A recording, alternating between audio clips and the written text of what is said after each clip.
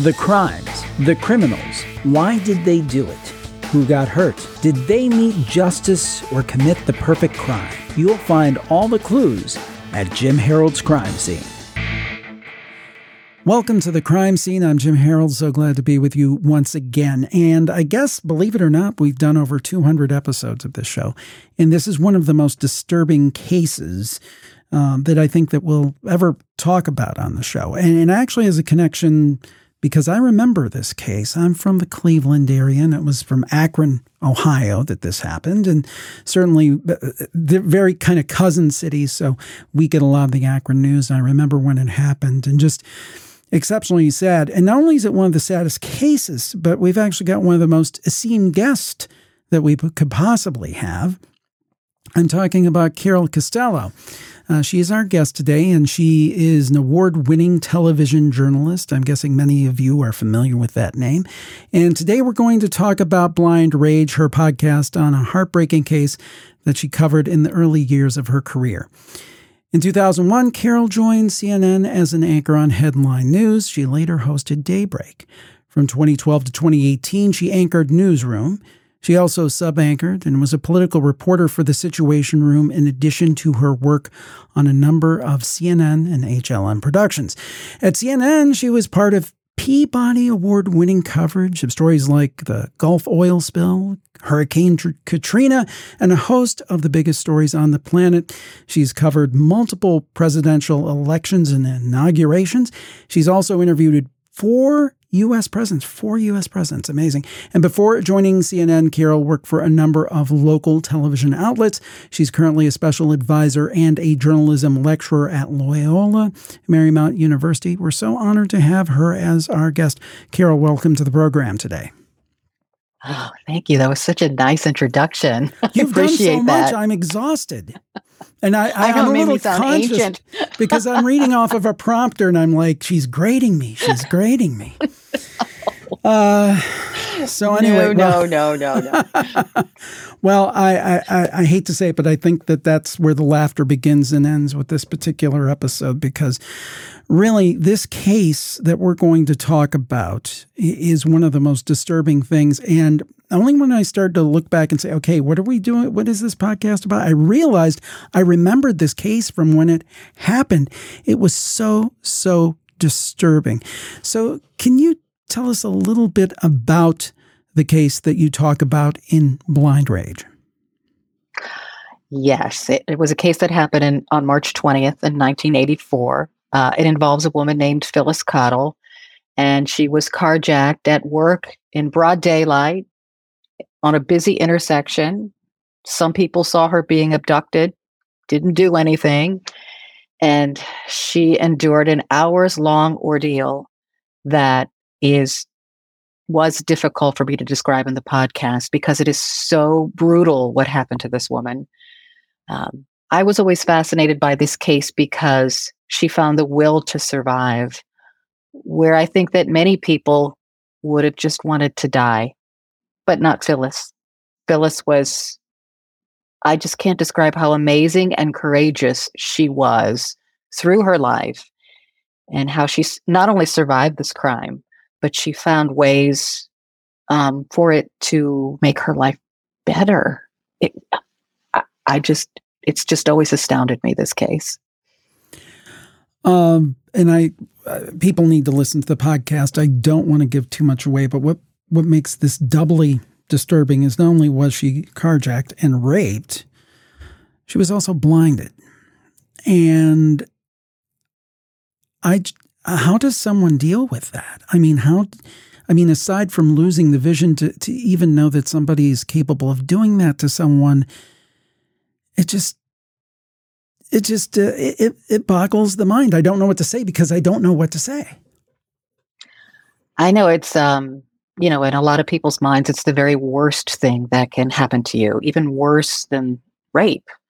I think for a time that Phyllis felt that way too.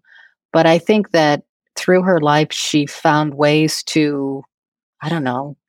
It's just, you have to listen to the podcast. I don't want to give too much away, but she found ways to make her blindness pay off for her in positive ways. It was very interesting to me, though, how police solved this case. Like, how would you investigate this case when you have a victim who can't see, right? Sure. You have to sort of treat it like a murder because the victim can't see a photo array. She can't identify a suspect in court. She can't do the police lineup thing. She can't show police where he took her because she can't point to things and say, this was that and that was this. And it made things very difficult for police. I wanted to take a step back and talk about you and why you decided to enter the world of podcasting, and then we can talk about why this case, because you have a personal connection to it. But in terms of, I mean, I read your bio and I cut a lot out because I thought this is running too long anyway. If I leave everything in, that'll be the whole podcast because you've done so much. I mean, and just to see your face, I mean, very familiar. And folks, this audio podcast, but if people saw your face, oh, I know who that is. And of course, your name's familiar as well. You've done so much. Of all the different things that you've done, why did you decide to get into the world of podcasting? Because there's a lot of people who come at this from an amateur angle, and I think sometimes, I think this is getting away from this, but at one point it's like, oh, a podcast, maybe not looked on that highly, although there's some fantastic, very journalistic podcasts out there.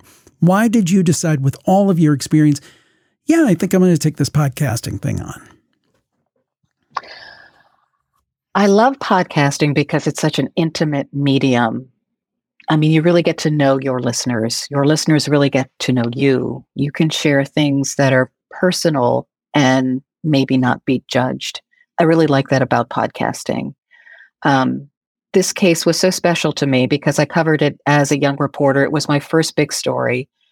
I was really desperate to be taken seriously back in 1984 because people didn't take women journalists seriously back then. So I wanted to cover crime.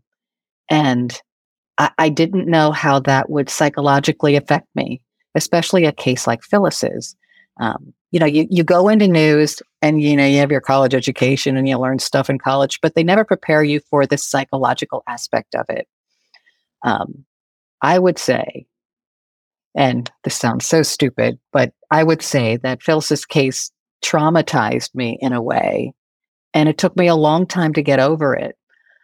And I've always wondered about that. It always stuck with me because I think they should teach young journalists in school to deal with those kinds of things.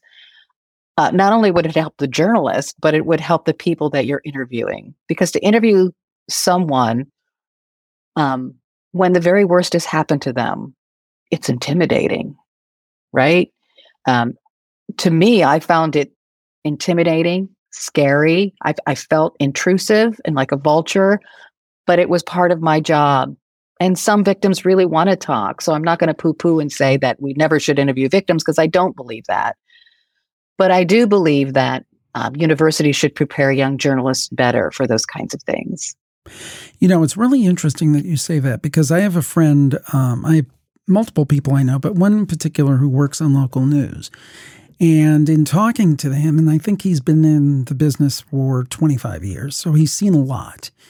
And that was one of the things that he said is that, it does take a toll day after day going out to crime scenes and seeing, reporting on murders and these horrible things. And you don't really think about that. You think about it with doctors, nurses, people who go off to war. And not saying that it's the same as going off to war, but there can be a lot of trauma. And I never even, I went to school for broadcasting, but it was never approached to me in any way. I graduated in the early 90s. It was nothing like that was ever mentioned to me. And I really never thought about it.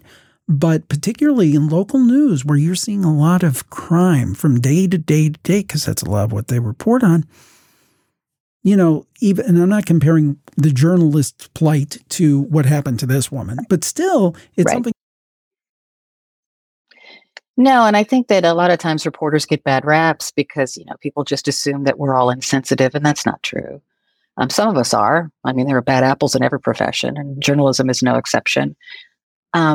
But I think that you see so much, especially when you cover crime, that you become, gosh, it doesn't affect you like it should after a while. You become numb to it. And that is really not good, because when you become numb to it is the time you become insensitive and you say things you normally wouldn't. So I would say that not only should they teach this sort of stuff at school, reporters should every so often, go talk to someone so you won't become numb or insensitive, and you can really truly empathize with people, as you should as a good reporter. What was that like for you when you were young? A very young reporter. You're still young, but I mean a very young reporter. Yeah, when I covered Phyllis Cottle, I was 22 years old. Yeah, I mean, that had to be just, regardless of how much of an armor you tried to build up in that short amount of time, that just had to be like a blow to the solar plexus, right? Well, it's really interesting because when you're in a newsroom, you just want to be tough, because you have to be tough because the job is tough. The people around you are tough. You don't want to look wimpy, because that's not a great reporter. Reporters do a lot of things that are dicey, and you have to make your boss believe that you are capable in handling that. On the other hand, as a 22-year-old reporter, you know that evil walks the earth because you've heard it. But when you see it for yourself firsthand, that's something different, right? At the same time, I realized that in covering Phyllis's case. But then when you got to know Phyllis Cottle, and she was truly a pioneer back then in the ways that sexual assault victims owned their stories. She managed to do that in ways that were incredible. So, I'm traumatized by what happened to her, right? Which I felt stupid for, because, she's suffering. But then, she comes out and she shows this incredible courage, and she became a symbol for me of female strength. So it was sort of like it ran the gamut of emotions during that time. It was very confusing, but I think ultimately the reason that Phyllis's story stuck with me through all these years, and I've covered a lot of stuff, like 9/11, Hurricane Katrina, Sure. Right? But it was Phyllis's story that stuck with me. And I think the reason is because she showed me that you can endure, you can be respected, you can own your own story. You do not need to be a perpetual victim. That was Phyllis. And you speak to this in the podcast. For those who weren't around at that time, the 80s were, I tend not to think of them, that wasn't that long ago, but it was. And it was a different time, and particularly for women. And when it comes to sexual assault and these different things, it was drastically a different world than it is in 2023. Can you speak to that a little bit? Sure. In 1984 in Ohio, where this crime took place, it was legal for a husband to rape his wife. Date rape, that term had just been coined, and it hadn't entered the popular lexicon yet. So if you were date raped, you were just laughed at, because you were either kind of slutty, or you were mad because he broke up with you, and that stuff still happens today, right? But back then it was really pronounced. Right. It was very rare for a woman to share her story of sexual assault, or even to admit that she had been assaulted.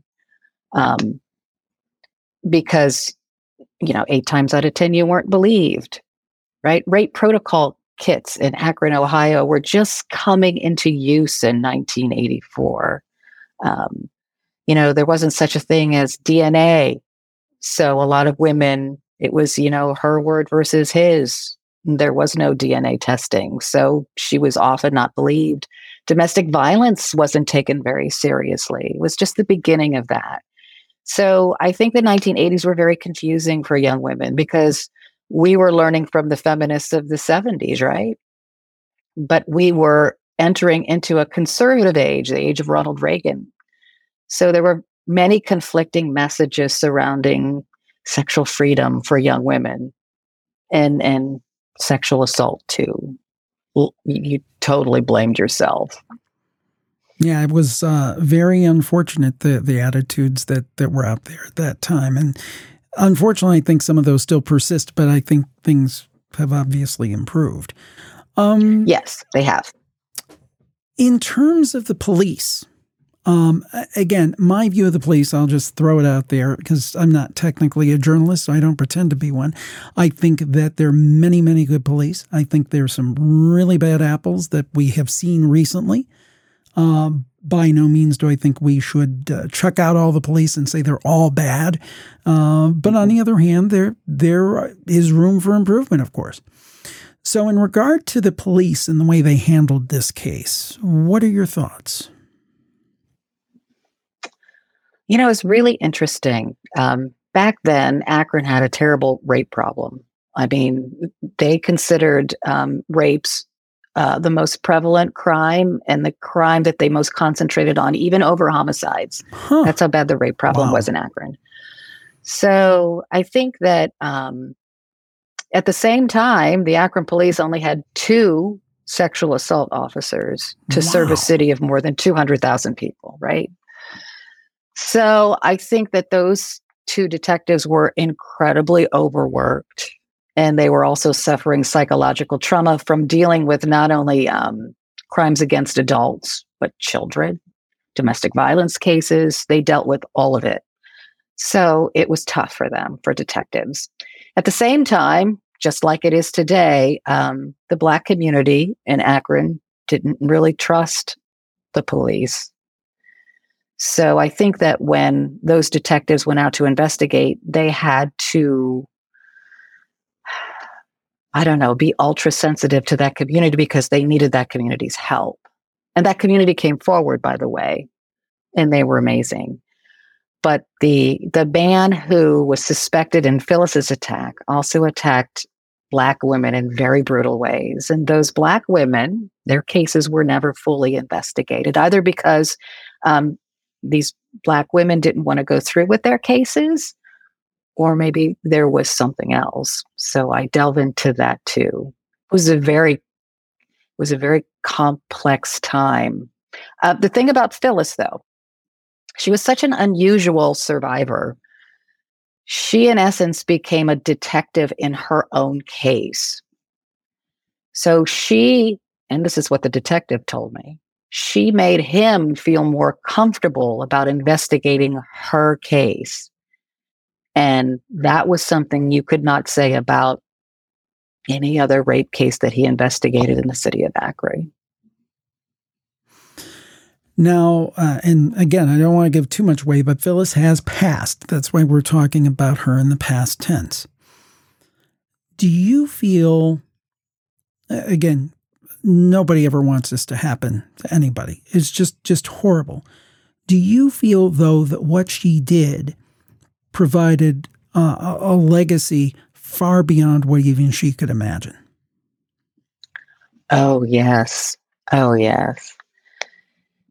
After her case was resolved, she became an advocate for other sexual assault victims and also for blind victims. She testified before Congress. She worked to strengthen the regulations surrounding the parole board so that violent criminals wouldn't get out early to hurt people again. And she continued to do that for decades. She never stopped until she got sick. And she died of cancer, I think, in 2015. But her legacy lives on in Akron. I will tell you, it was just a few years ago that the man convicted of the crimes against her came up for parole. I saw that, yeah. And the Summit County Prosecutor's Office told me they got literally thousands of letters, emails, phone calls. So people definitely remember Phyllis. They still want to protect Phyllis. Her legacy does live on. I want to ask you about her perspective on forgiveness. Now, as far as I'm concerned, something like this should not be forgiven. I mean, I'm the kind of person, if somebody knocks over a liquor store, if somebody steals from somebody, there's room for rehabilitation and forgiveness. When somebody does something this heinous or they sexually assault a child, or they murder someone in cold blood, not accidentally getting in a fight, somebody slipping and falling, but somebody kills somebody in cold blood. And it's kind of like my view towards the death penalty. I'm generally not for it because we've seen where there have been convictions that have later been proven to be false. Now, and you see these things where people lose 20 years of their life and they get some kind of settlement, but they can never really get back that time. If you give somebody the death penalty, you can't take that back, right? But the exception for me are the John Wayne Gacy's. I mean, people where it's an absolute slam dunk. I wish there was something in the legal system like extra guilty. You know what I'm saying? Where it's not like, oh, well, it really seems like it's them. I mean, when it's slam dunk, we know it was them and what they did. This guy, I would even say there would have been a case for I know it's not by statute, but I almost feel like this is someone that deserved the death penalty for what he did. Oh, God, you're not kidding. But what about Phyllis? Did she have a place for forgiveness? I'll tell you a story. I'm gonna give something away, but I think it's an important thing to give away. So Phyllis was not a religious person. Mm-hmm. When these horrible things were happening to her, she didn't pray. She didn't ask God for help. No one was coming to her aid anyway, so why bother? She just didn't ask God. It never entered her mind because she wasn't a religious person. After this guy was arrested, she was sitting in her bedroom in the dark and crying because she's blind. She's just going to be a burden on her family. She can't go back to work. Like her life is over. And she's only 44 years old. Sad.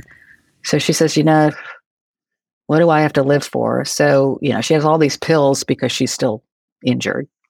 So she pours the pills in her hands and she makes her way to the bathroom and she trips and the pills go all over the floor. And she's like, oh, shit, I can't even do that right. And she's on the floor, crawling around, feeling around for the pills. And she suddenly feels a hand on her shoulder. And somehow she knows it's God. And she sits up and she says, you know what, God? It's a little late. If you want me to live on, you're going to have to show me why. Make some kind of deal with me, God, or I'm going to take these pills and I'm going to end it. And she said suddenly she felt this warmth spread through her entire body. And she knew that she had a purpose in life from then on. And she located all the pills, she flushed them down the toilet, and she went back to bed. And that next day, she decided to go public with what happened to her and become a champion and a symbol of strength for women all over the United States. So I would say in the forgiveness category, she never had another thought about him because he no longer mattered. I don't think she had vengeance in her heart from that day forward. I think that she was okay with it. Not okay with it, you know what I mean? But she was at peace with it. She never wished him death or similar things to happen to him or anything like that. She was just an incredible person. And I think that whatever that was that happened to her in the bathroom that night changed her. And she would often say, a lot of people ask me, like, would I go back and change what happened to me? And she said, nope, wow. I would not. Because it made me a better person. That's just remarkable. I mean, that is amazing to me that somebody can have that happen and have that attitude. She's a better person than me, no question about it. Me too. Oh, God, me too. I mean, can you speak to the techniques now used? I mean, of course, we've got DNA. We've got a lot of other things. But in terms of how far law enforcement has come in being able to track down these cases and solve them, the solvability of these kind of cases, because we think about murder all the time, and a lot of the things that are the memes of the old TV shows, the Columbos and stuff, wouldn't work now because of DNA and things like that. Can you speak to the advances in law enforcement in the cases of sexual assault that make this more, I guess, what is the word I'm looking for? More discoverable than it was in Phyllis's day, although I know easier. that they solved the case. Yeah, easier. I think that in the past 40 years, a lot has changed when it comes to investigating sexual assault cases, even how you go about interviewing the survivor. So in Phyllis's case, there were 2 male detectives, a nurse, and a family member. That was it. That would not happen today. There would be women in the room, female detectives or rape counselors or somebody like that who could support Phyllis more from that female perspective. Although the male detectives did a great job, but Phyllis was an unusual survivor, right? So there would be a whole team of people who would be assembled today as opposed to back then. Like they would have everyone involved, the doctors, the nurses, the rape counselors, the medical team, the detectives, everybody would help in investigating this case. Also, DNA is so important because you just need a minuscule amount today. And back then, it just wasn't dependable. It was like dumb science. It was just not applicable. They tried to do fiber evidence in the court and that didn't work. Police had to truly build a circumstantial case, which was not easy in Phyllis's case. So I would think today it would be so much. Oh, the other thing is to locate the house where Phyllis was raped. You have Google Maps now. You can do satellite images. You can eliminate homes like online, and it's so much simpler than doing it by hand and creating graphs and, charts and taking phone calls. And, there's no central computer back then. So if you're looking for suspects who did similar crimes, you couldn't really depend on a central computer who could just spit those things out for you. You had to go to your sources on the street, talk to your partners in the criminal justice system. Yeah, what have you heard about? What about this guy? It wasn't as easy back then as it is now. I don't want to say it's easy, but you know what I mean. Right. It's less difficult. I believe that when anybody takes on a major project like this podcast is for you, I think in some ways it changes them or changes their perception about things.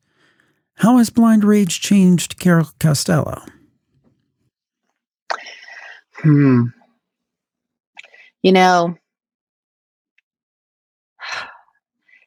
It's definitely made me think about what detectives go through when they investigate these kinds of cases and how it affects them and their families.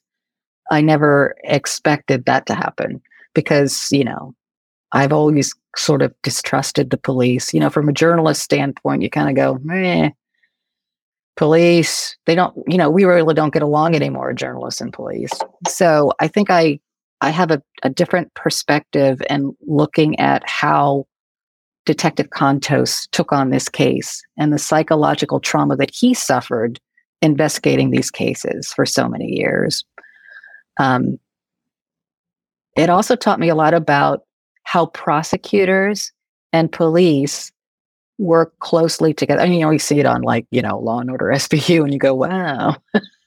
But in real life, it's even more interesting and more dynamic. That was really interesting because I talked to the prosecutors too, the prosecuting attorneys, the detectives who investigated the case, and then Phyllis's family, and they all had to work together. So that it gave me a newfound respect for how difficult that can be and how easy to be depending on the family, the survivor, the prosecutor, etc. Well, it's a great podcast. I have not listened to it all, but I'm in the process and I am going to carry out the journey. In fact, it's really neat. You have actually tape, literally it was tape of when you interviewed Phyllis in the past. So you really you're the person to tell this story. So I guess the important question is, where can people find Blind Rage? Well, Carol Costello Presents Blind Rage, and you can find it wherever you listen to your podcasts, Apple, Spotify. I work with production, Evergreen. You can find it through there, the Killer Podcast, Evergreen. So wherever you listen to your podcast, you can find Carol Costello Presents Blind Rage. And I hope people listen because Phyllis's story, it needs to be told. I agree, and it is very compelling. It's disturbing, but extremely compelling, and I think everyone listening to this should definitely tune in. Carol, thank you so much. You've been so kind with your time today. Well, thank you. I appreciate it. And I respect all the work that you've done, because I can't imagine how hard it is to do hundreds of podcasts. You're amazing. We do our best. We do our best. And thank you again for being on the show. And we thank you for tuning into The Crime Scene. We appreciate it. I'm sure Carol would agree. Be careful out there. Bye-bye, everybody.